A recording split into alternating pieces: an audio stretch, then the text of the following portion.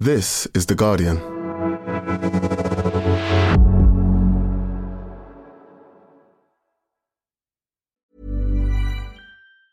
Tired of ads barging into your favorite news podcasts? Good news. Ad-free listening is available on Amazon Music for all the music plus top podcasts included with your Prime membership. Stay up to date on everything newsworthy by downloading the Amazon Music app for free or go to amazon.com/news ad free. That's amazon.com/news ad free to catch up on the latest episodes without the ads. Introducing Wondersuite from Bluehost.com. Website creation is hard, but now with Bluehost, you can answer a few simple questions about your business and get a unique WordPress website or store right away. From there, you can customize your design, colors, and content. And Bluehost automatically helps you get found in search engines like Google and Bing. From step-by-step guidance to suggested plugins, Bluehost makes WordPress wonderful for everyone. Go to bluehost.com/wondersuite. The Guardian Archive long read.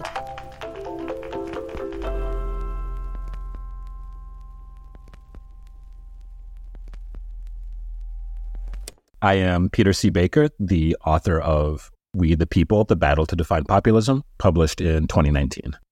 This was an idea that The Guardian brought to me.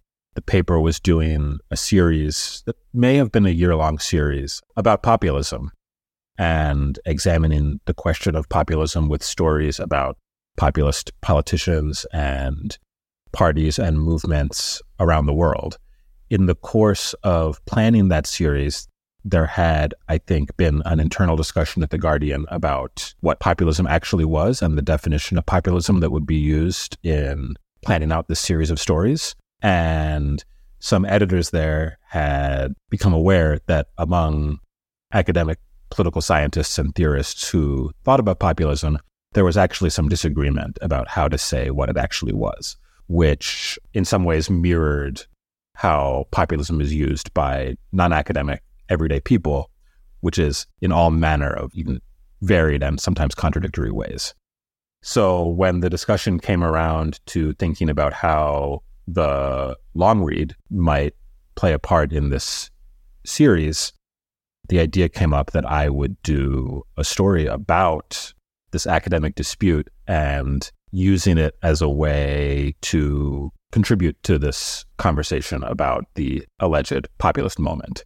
Not really going in to say who's right or not, but, well, what can we learn about this conversation around populism by looking closely at disagreements among specialists who study it. Something that's changed since 2019 is that, as far as I can tell, people are talking about populism a good deal less than we were 4 years ago. And I have been thinking a lot about exactly why that is. Partially has to do with the defeat of populist politicians and parties at the ballot box. I don't think that's the complete answer. And I think it's an interesting lens to use while looking back at this story today.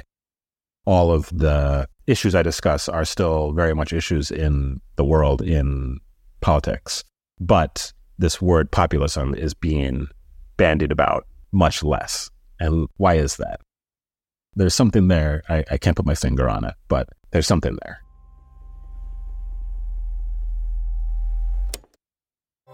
Welcome to The Guardian Long Read, showcasing the best long-form journalism covering culture, politics and new thinking. For the text version of this and all our long reads, go to theguardian.com/long read. We the People, the battle to define populism. The noisy dispute over the meaning of populism is more than just an academic squabble. It's a crucial argument about what we expect from democracy. By Peter C. Baker. When populism appears in the media, which it does more and more often now, it is typically presented without explanation, as if everyone can already define it.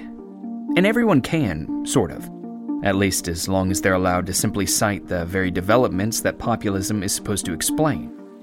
Brexit, Trump, Viktor Orban's takeover of Hungary, the rise of Jair Bolsonaro in Brazil. The word evokes the long-simmering resentments of the everyman, brought to a boil by charismatic politicians hawking impossible promises. Often as not, populism sounds like something from a horror film. An alien bacteria that has somehow slipped through democracy's defenses, aided perhaps by Steve Bannon or some other wily agent of mass manipulation, and is now poisoning political life, creating new ranks of populist voters among us. Tellingly, most writing about populism presumes an audience unsympathetic to populism. There's no shortage of prominent voices warning how dangerous populism is, and that we must take immediate steps to fight it. Tony Blair spends his days running the Institute for Global Change, IGC, an organization founded, per its website, to push back against the destructive approach of populism. In its 2018 World Report, Human Rights Watch warned democracies of the world against capitulation to the populist challenge.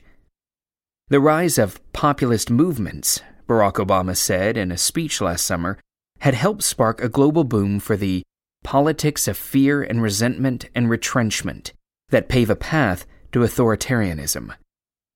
I am not being alarmist, I am just stating facts, Obama said. When populism is framed this way, the implication is clear. All responsible citizens have a responsibility to do their part in the battle, to know populism when they see it, understand its appeal, but not fall for it, and support politics that stop populism in its tracks, thereby saving democracy as we know it.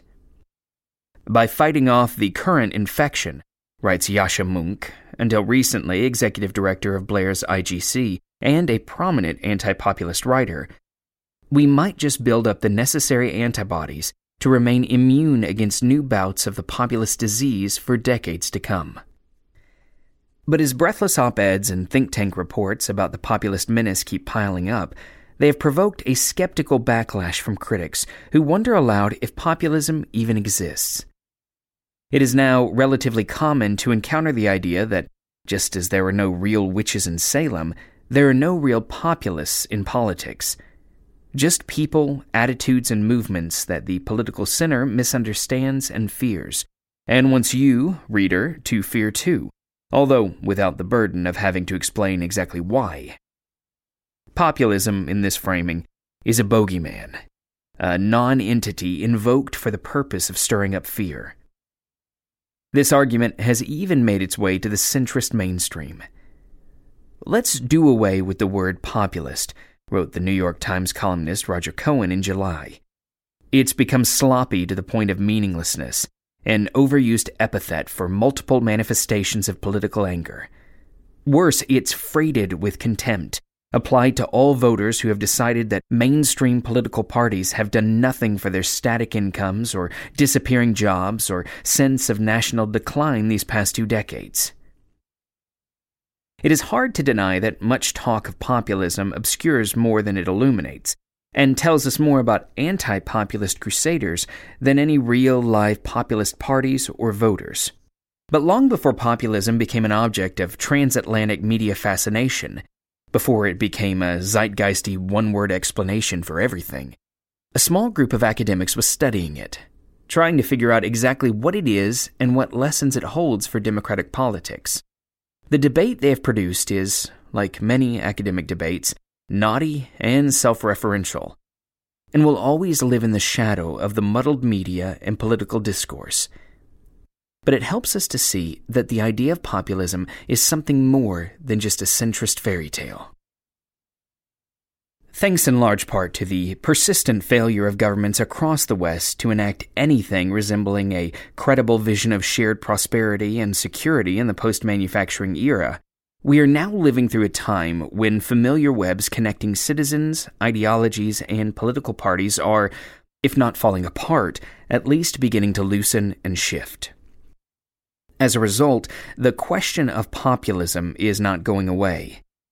The coming years are likely to include all of the following: more movements being labeled as populist, more movements calling themselves populist, more movements defensively insisting that they are not populist, and more conversations about the extent to which populism represents the problem or the solution. The academic debate on populism shows us that making sense of this landscape requires more than just a usable definition of the P word. In short, it shows us that we can't really talk about populism without talking about our conflicting conceptions of democracy and the question of what it truly means for citizens to be sovereign. It may be telling that very little of the public discussion of the alleged populist threat to democracy has been devoted to the workings of democracy itself. Perhaps we assume, without much thought, that democracy is such a self-explanatory idea that we already know all there is to know about the subject. Or perhaps we have come to regard democracy in its existing Western form, basically liberal democracy, as the only possible endpoint for the evolution of politics. Populism, though it comes in many forms, always reminds us that nothing could be further from the truth.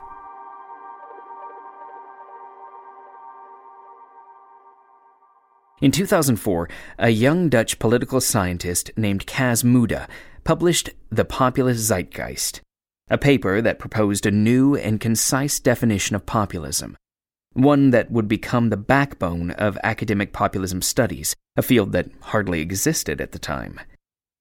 Mudde was convinced that populism was a useful concept, which meant something more specific than democracy, but practiced in a way that I find distasteful. He was especially keen to challenge two common intuitions about populism: that it is uniquely defined by highly emotional and simplistic rhetoric, and that it primarily consists of opportunistic policies that aim to buy the support of voters. Populism, Mudde argued, is more than just demagogy or opportunism, but it is not a fully formed political ideology like socialism or liberalism. It is instead a thin ideology, made up of just a few core beliefs. First, the most important division in society is an antagonistic one between the people, understood to be fundamentally good, and the elite, understood to be fundamentally corrupt and out of touch with everyday life. Second, all populists believe that politics should be an expression of the general will, a set of desires presumed to be shared as common sense by all ordinary people. Implicit in this belief is another, that such a thing as this general will exists. A populist movement, then, is one that consistently promises to channel the unified will of the people, and by doing so, undercut the self-serving schemes of the elite establishment. As the National Front founder Jean-Marie Le Pen put it in 2007, "I will give voice to the people, because in democracy, only the people can be right, and none can be right against them." Note how, in this formulation, there is no disagreement among the people. Or, in the more recent words of Donald Trump speaking at his inauguration, "We are transferring power from Washington, D.C., and giving it back to you, the people. The establishment protected itself, but not the citizens of our country." Note how members of the establishment are implicitly excluded from the citizens. For decades, attempts at clear-headed conversations about populism had been stymied by the question of how it could be attributed to parties and politicians that were so obviously different. How can Bernie Sanders and Donald Trump, for example, both be called populist? In what way are Occupy Wall Street and Brexit both possible examples of populist phenomena? Mudde's simple definition caught on because it has no trouble answering this type of question. If populism is truly ideologically thin, then it has to attach itself to a more substantial host ideology in order to survive. But this ideology can lie anywhere along the left-right spectrum, because, in Mudde's definition, populism is always piggybacking on other ideologies. The wide variety of populisms isn't a problem. It's exactly what you would expect. The people and the elite, Mudde wrote, are groupings with no static definition from one populist movement to another. These categories are, first and foremost, moral. People good, elites bad. The question of exactly who belongs in which group, though, depends on the character of the populist movement and which thick ideology the populism ends up attached to. A populist people can define itself by an ethnic identity it feels is under threat, but just as easily by a shared sense of being victims of economic exploitation. What matters is that it blames a perceived class of corrupt elites.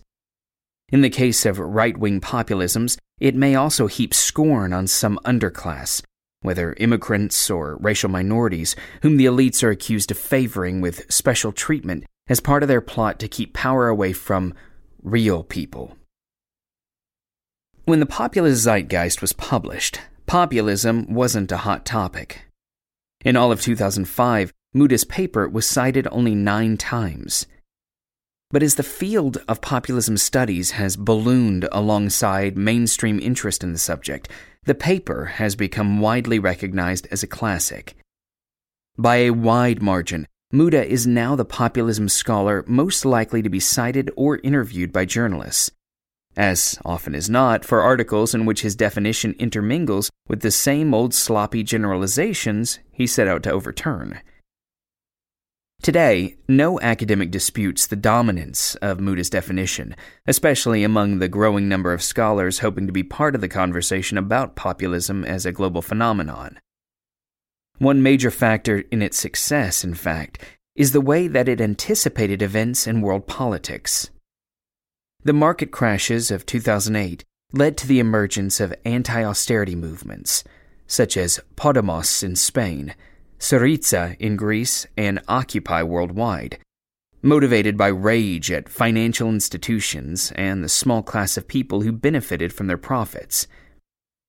These movements were obviously animated by a sense of opposition between the people and the elite.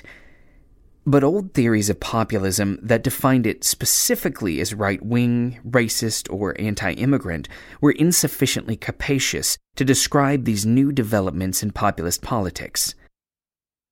The thin ideology definition is also extremely congenial to the landscape of contemporary academic political science, which places a considerable premium on broad frameworks that enable young scholars to do empirical, quantitative work. Many new scholars of populism no longer feel the need to argue over definitions.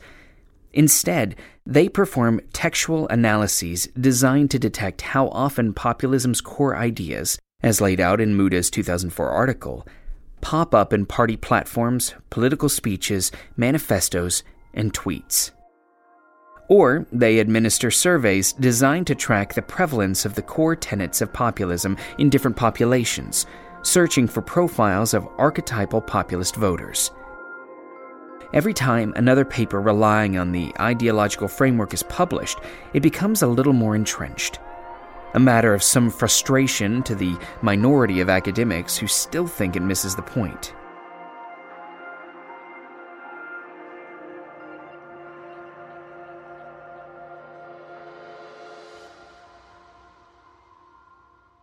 The rise of the thin ideology definition and its increasing influence in the still ballooning public conversation about populism has consistently provoked the objections of a small but persistent camp of dissenters within populism studies. These academics think defining populism in terms of core beliefs is a deep methodological error. Many of them also think defining populism as an ideology runs the risk of making effective and worthwhile political strategies seem irresponsible, even dangerous. These academics are likely to stress the extent to which mainstream political parties in the US and Europe have converged in recent decades, narrowing the range of opinions that find real purchase in national decision-making. They take as a given that this has swelled the ranks of people who feel that what gets called democracy responds to their concerns much less than it caters to the whims of a small, wealthy, self-dealing class of elites. Elites who vigorously deny their own complicity in the state of affairs, often by insisting that there's no alternative. As you might expect, these scholars tend to be most interested in challenges to the status quo that come from the left. From the 99% of Occupy Wall Street and the Sanders campaign, to the many, not the few, of Jeremy Corbyn's Labour Party, and foreground an insistence that politics is not yet serving the correct constituency.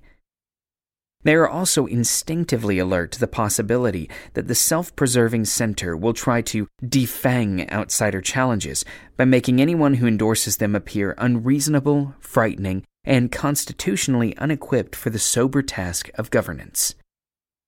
This makes them suspicious of any suggestion that there is an identifiable ideology called populism that has fundamental similarities no matter where on the political spectrum it appears. For this crowd, talk of an essence of populism, however thin, shades too easily into a charge of guilt by association, which inevitably has the effect of saddling left-wing populist movements, or even populist-looking movements, with the baggage of their xenophobic and racist right-wing counterparts. More specifically, they are likely to worry that the emphasis on exaggerated moralism as a defining feature of populism makes it too easy to depict legitimate opposition to elite power as irrational mobs. Most objections to the thin ideology definition owe a substantial debt to a duo of leftist political theorists, Chantal Mouffe, a Belgian who teaches at the University of Westminster, and her late husband, the Argentine Ernesto Laclau.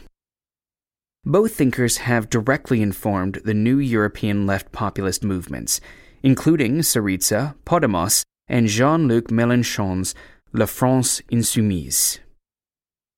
Mouffe and Laclau's writings on Marxism and populism, some of which they produce together and some separately, are famously dense and sometimes resistant to summary. But at their core is the idea that conflict is an inescapable and defining feature of political life. In other words, the realm of politics is one where antagonism is natural and unavoidable, in which consensus cannot ever be permanent, and there is always a we and a they. Political questions are not mere technical issues to be solved by experts, Mouffe insists. Properly political questions always involve decisions which require us to make a choice between conflicting alternatives. This emphasis on conflict produces a vision of democratic life that looks more radical than typical mainstream accounts of liberal democracy. But, Laclau and Mouffe would argue, one that more accurately describes the actual logic of politics. In this view, any existing socio-political order, or hegemony in Mouffe and Laclau's preferred formation, borrowed from the Italian Marxist philosopher and politician Antonio Gramsci, is subject to challenge. Every status quo, however sturdy, is only temporary and can always be challenged by a movement that seeks to replace it with something new. Political change, in other words, is the result of demands against the existing order, which must be fused together in a movement to change it. A movement that may look a lot like populism. When my demands and your demands and our neighbor's demands are brought together in such a movement, they can become the basis for a new political we. A people insisting that the current arrangement of power be altered in their name. To the extent that such a movement succeeds, it creates a new hegemony, a new baseline, which itself becomes open to challenge over time. From this perspective, populism is just another word for real politics. For people, us, creating together, live on the ground, a sense of how our dissatisfactions relate, who is to blame, them, and how to force a change. But those who benefit from the status quo don't want it to change. To this end, they might champion toothless approaches to collective decision-making, bipartisan consensus as an end in itself, the elevation of rational experts over hot-headed partisans, third-way centrism that shuns ideological conflict in favor of what works, or mediation by liberal institutions. These approaches, Mouffe calls them non-politics, may for a time become dominant, as they did in the Anglo-American 1990s and early 2000s. But nothing lasts forever, especially when the number of people who feel politicians are making their lives more precarious is rising. And then politics, real politics, which is to say, populist politics, make a return. According to Mouffe and Laclau, the only inherent connection between right-wing and left-wing populist movements is that both embrace the same fundamental truth about democracy, that it is an ever-shifting contest over how the default we of politics is defined and redefined, in which no one definition can be guaranteed to last. The goal, they argue, should not be placid consensus, but agonistic pluralism, a state in which opposition and disagreement are accepted as the norm, and in which people maintain the capacity to disagree intensely without demonizing each other or descending into war.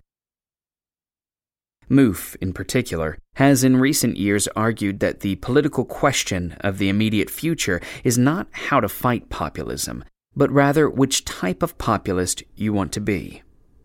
It's about who you're with, who belongs in your chain of equivalence, who you're against, who is causing the problem and how, and where to take your stand. Populism isn't the problem. Instead, left-wing populism is the solution. Not all the academics who take inspiration from Mouffe and Laclau go quite this far, especially in the sober pages of peer-reviewed political science journals. But their work is palpably motivated by a sense that the real threat of populism is that our panic over the word will foreclose the possibility of new kinds of politics and new challenges to the status quo, and that fear of populism on the left could enable the victory of populism of the right.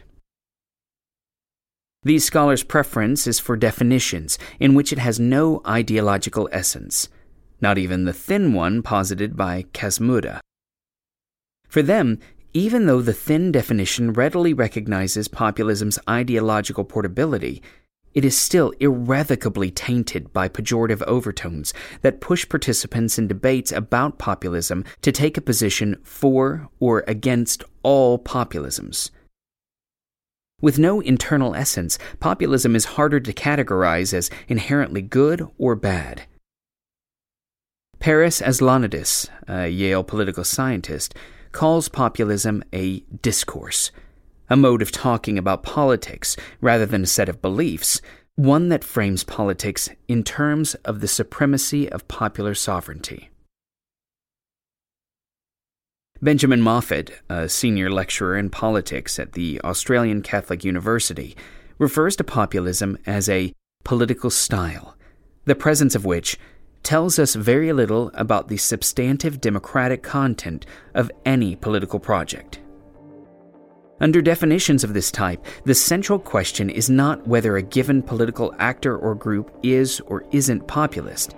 It is instead whether, from moment to moment, they are doing populism and how, and with what impact.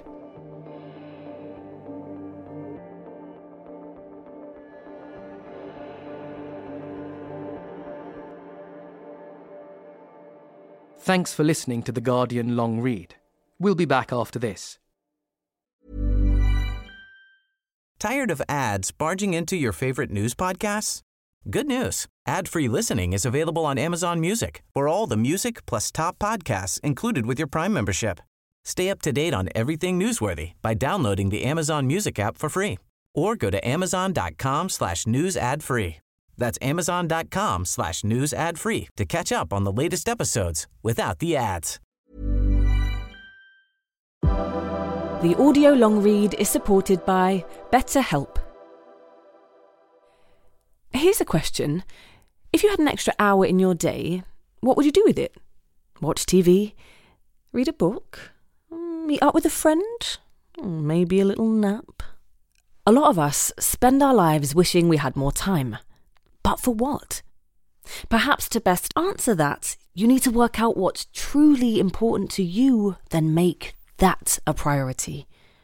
Therapy can help you work out what's most important to you. It isn't just for those who've unfortunately experienced trauma in their lives. Therapy can be helpful for learning positive coping skills and for setting boundaries. It can empower you to be the best version of yourself. If you're thinking of starting therapy, give BetterHelp a try.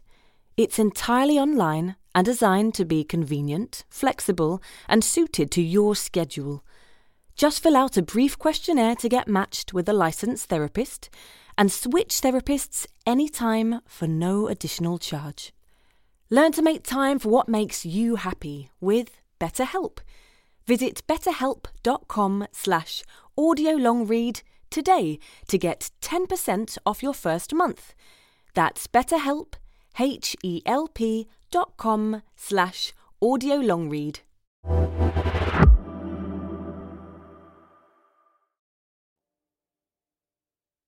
Welcome back to the Guardian Long Read.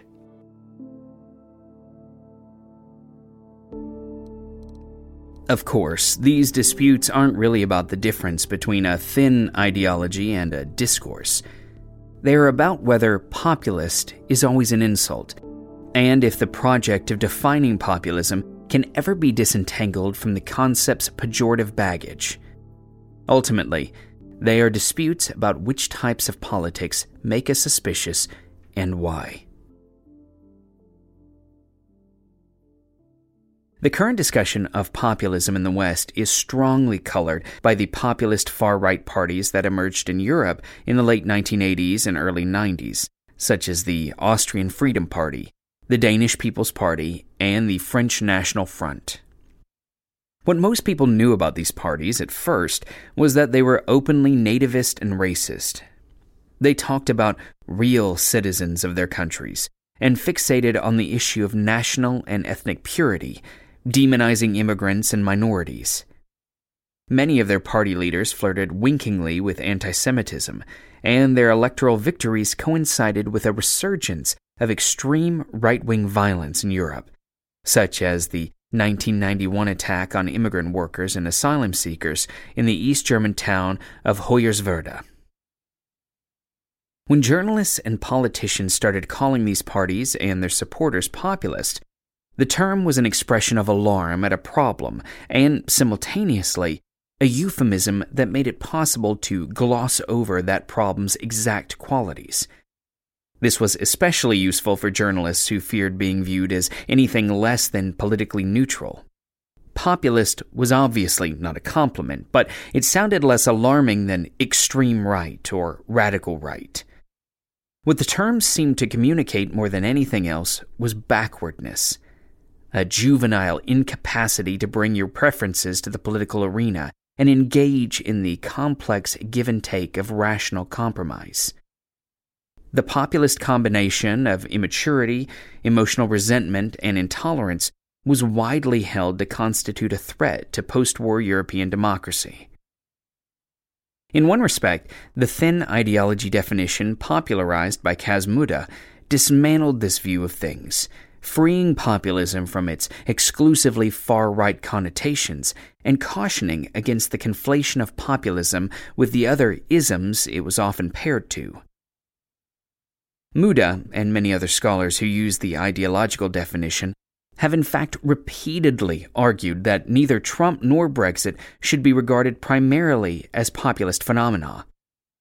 Of course, both Trump and Brexiters used ample populist rhetoric. But in both cases, they argue, the majority of support was motivated not by passion for populism's core ideas, but by other ideological factors. After the Cambridge Dictionary declared populism 2017's Word of the Year, Muda wrote a Guardian column criticizing the decision. It has become the buzzword of the year, he noted acidly, mostly because it is very often poorly defined and wrongly used. For the radical right parties whose electoral campaigns in the Netherlands, France, Germany, and Austria raised alarms across Europe, populism comes secondary to nativism, and within contemporary European and U.S. politics, populism functions at best as a fuzzy blanket to camouflage the nastier nativism, Muda concluded. And yet, despite these caveats, the thin definition nonetheless positions populism as always posing at least something of a majoritarian threat to liberal democracy. It is this judgment, more than any other, that keeps the fight going between scholars who adopt the ideological definition on one hand and their Mouffe and Laclau-inspired critics on the other. Liberal democracy, in this context, has almost nothing to do with contemporary distinctions between left and right. It refers instead to the idea that government should facilitate pluralistic coexistence by balancing the never fully attainable ideal of popular sovereignty with institutions that enshrine the rule of law and civil rights, which cannot easily be overturned by a political majority. In this regard, as Muda writes in his original paper, liberal democracy is, therefore, only partly democratic. Today, liberal democracy is what most people mean when they talk about democracy, and therefore, to be deemed a threat to liberal democracy is, in the context of most political discussions, a devastatingly negative judgment. Because populism, as described by the ideological definition, involves a moralized conception of an absolutely sovereign people, whose verdicts are regarded as practically unanimous, it is inevitable that populist movements will come into conflict with the liberal aspects of liberal democracy.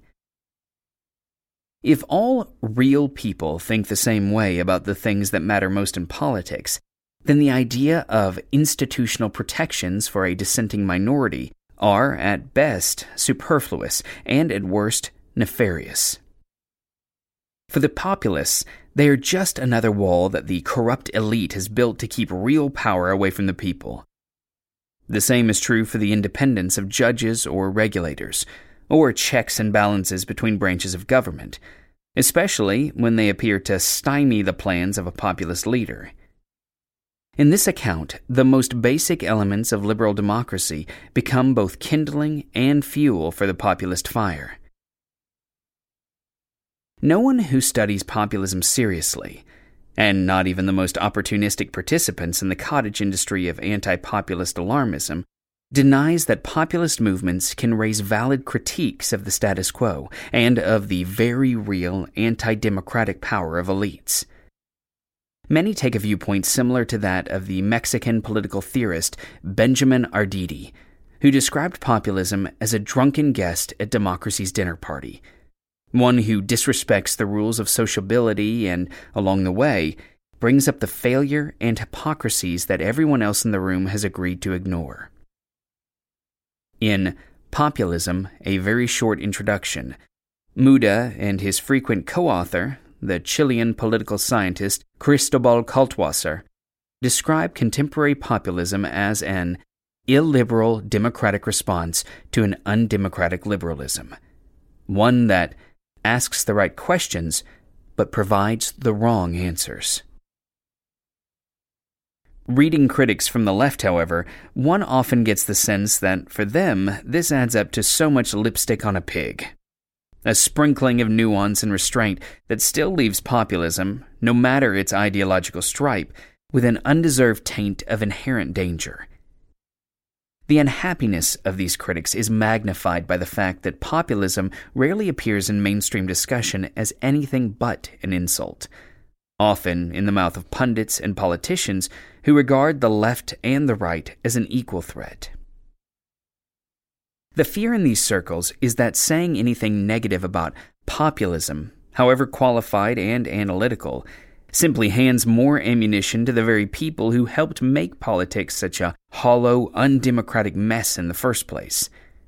Positioning any populism as fundamentally antithetical to liberal democracy, in this view, simply reinforces the association between populism and mob psychology, and stokes fears that individual rights will always be trampled by group identities. Some scholars in this camp now argue that we should be talking less about populism and more about the centrist anti-populism that fears and demonizes it. Just as the adulterous spouse is always the one most suspicious of their own partner, wrote the Italian sociologist Marco Duramo in New Left Review in 2013, so those who eviscerate democracy are the most inclined to see threats to it everywhere. Hence, all the to-do about populism betrays a sense of uneasiness, smacks of overkill. For each side in this debate, the obvious temptation is to simply dismiss the other, or to insist that what the other side calls populism isn't really populism at all, but just something populist-ish. But to conclude that the two camps are simply talking past each other would be to miss the extent to which they are in agreement, and what, taken together, they tell us about the current political moment.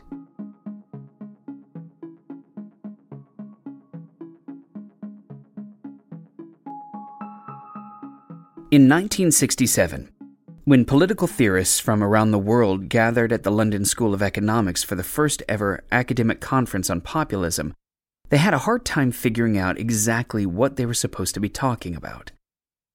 The word came from the prairie populists, an 1890s movement of U.S. farmers who supported more robust regulation of capitalism. But in the intervening decades, it had been used for a wide and varied grab bag of phenomena from around the world, from McCarthyite anti-communist witch hunts in the U.S. to charismatic Latin American leaders. In the end, the conference proceedings failed to clarify the matter at hand. There can at present be no doubt about the importance of populism, read a summary report. But no one is clear what it is. Over half a century later, there has been some progress. Populism, specialists now agree, is an ideologically portable way of looking at politics as a forum for opposition between people and elites. This definition creates more questions. Is the conceptual people of populism inherently defined in a way that spells danger to pluralistic coexistence? Or, less menacingly, is the idea of the people a necessary but always malleable concept, simply part of what it means to do politics? But populism, whatever it is not a chemical. No scientist will ever come along and reveal its exact objective composition. Populism is a lens for looking at our politics, including, down a long hall of mirrors, the politics of what gets called populist, and with what implications. The questions of populism would have little urgency were it not for the widespread agreement about the shortcomings of the political status quo, about the abyss between the shining ideals of equality and responsive government implied by our talk about democracy and the tarnished reality of life on the ground. The notion that the people are being poorly served by politics has vast resonance across the political spectrum, and for good reason. But what is the remedy? Among the proponents of the ideological definition, some decline to provide an answer, claiming that they are looking only to define and measure populism, not take a stance on it. Others admit that, in the case of populism, the options for producing a description without forming a judgment are basically non-existent. The order of the day, in their view, is to convince citizens to recommit to liberal democracy and its institutions. There is, however, widespread recognition in this camp, more than they are credited with by their critics on the left, that it will no longer suffice to insist that there is no acceptable alternative to existing liberal democracy.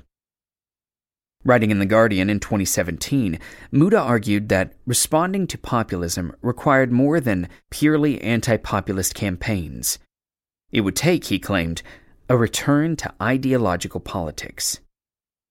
Even liberals who want some issues to be depoliticized, to be removed from the realm of democracy and handed over to experts, will have to, at a minimum, remake the case for those decisions.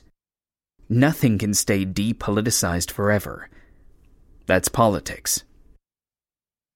If you squint just a little, this looks more than a bit like what you would expect from Ernesto Laclau and Chantal Mouffe, with their insistence that there is no space between left and right, and no way to put political decisions about our collective fate, outside the reach of politics.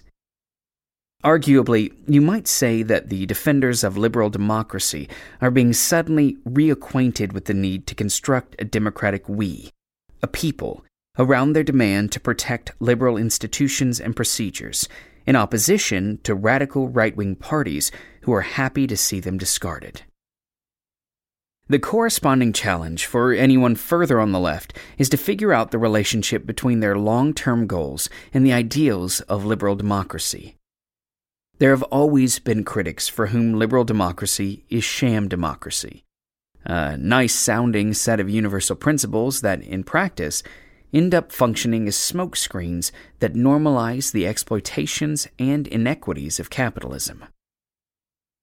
Other theorists, Mouffe included, view something like the European social democracy of the 60s and 70s as the precondition for whatever comes next. For radical democracy that forces liberal democracy to make good on its promises of equality. But even Mouffe is no longer optimistic about our ability to revive our democratic prospects. 2 years ago, she wrote, "In 1985 we said, we need to radicalize democracy.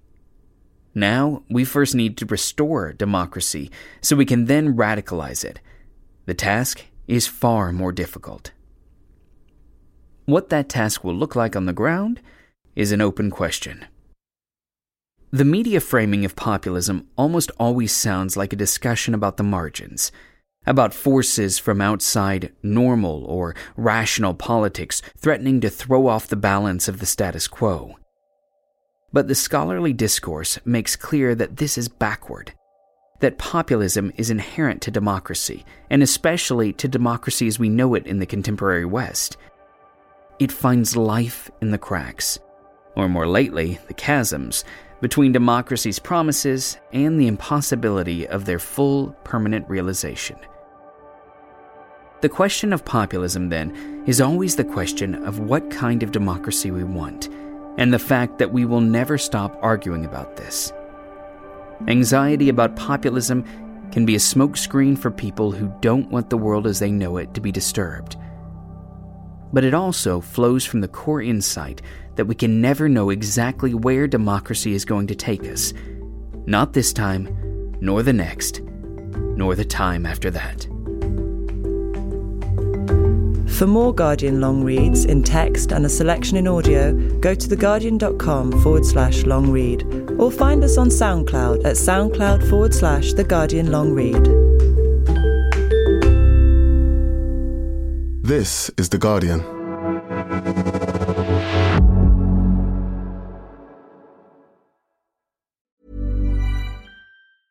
Selling a little or a lot?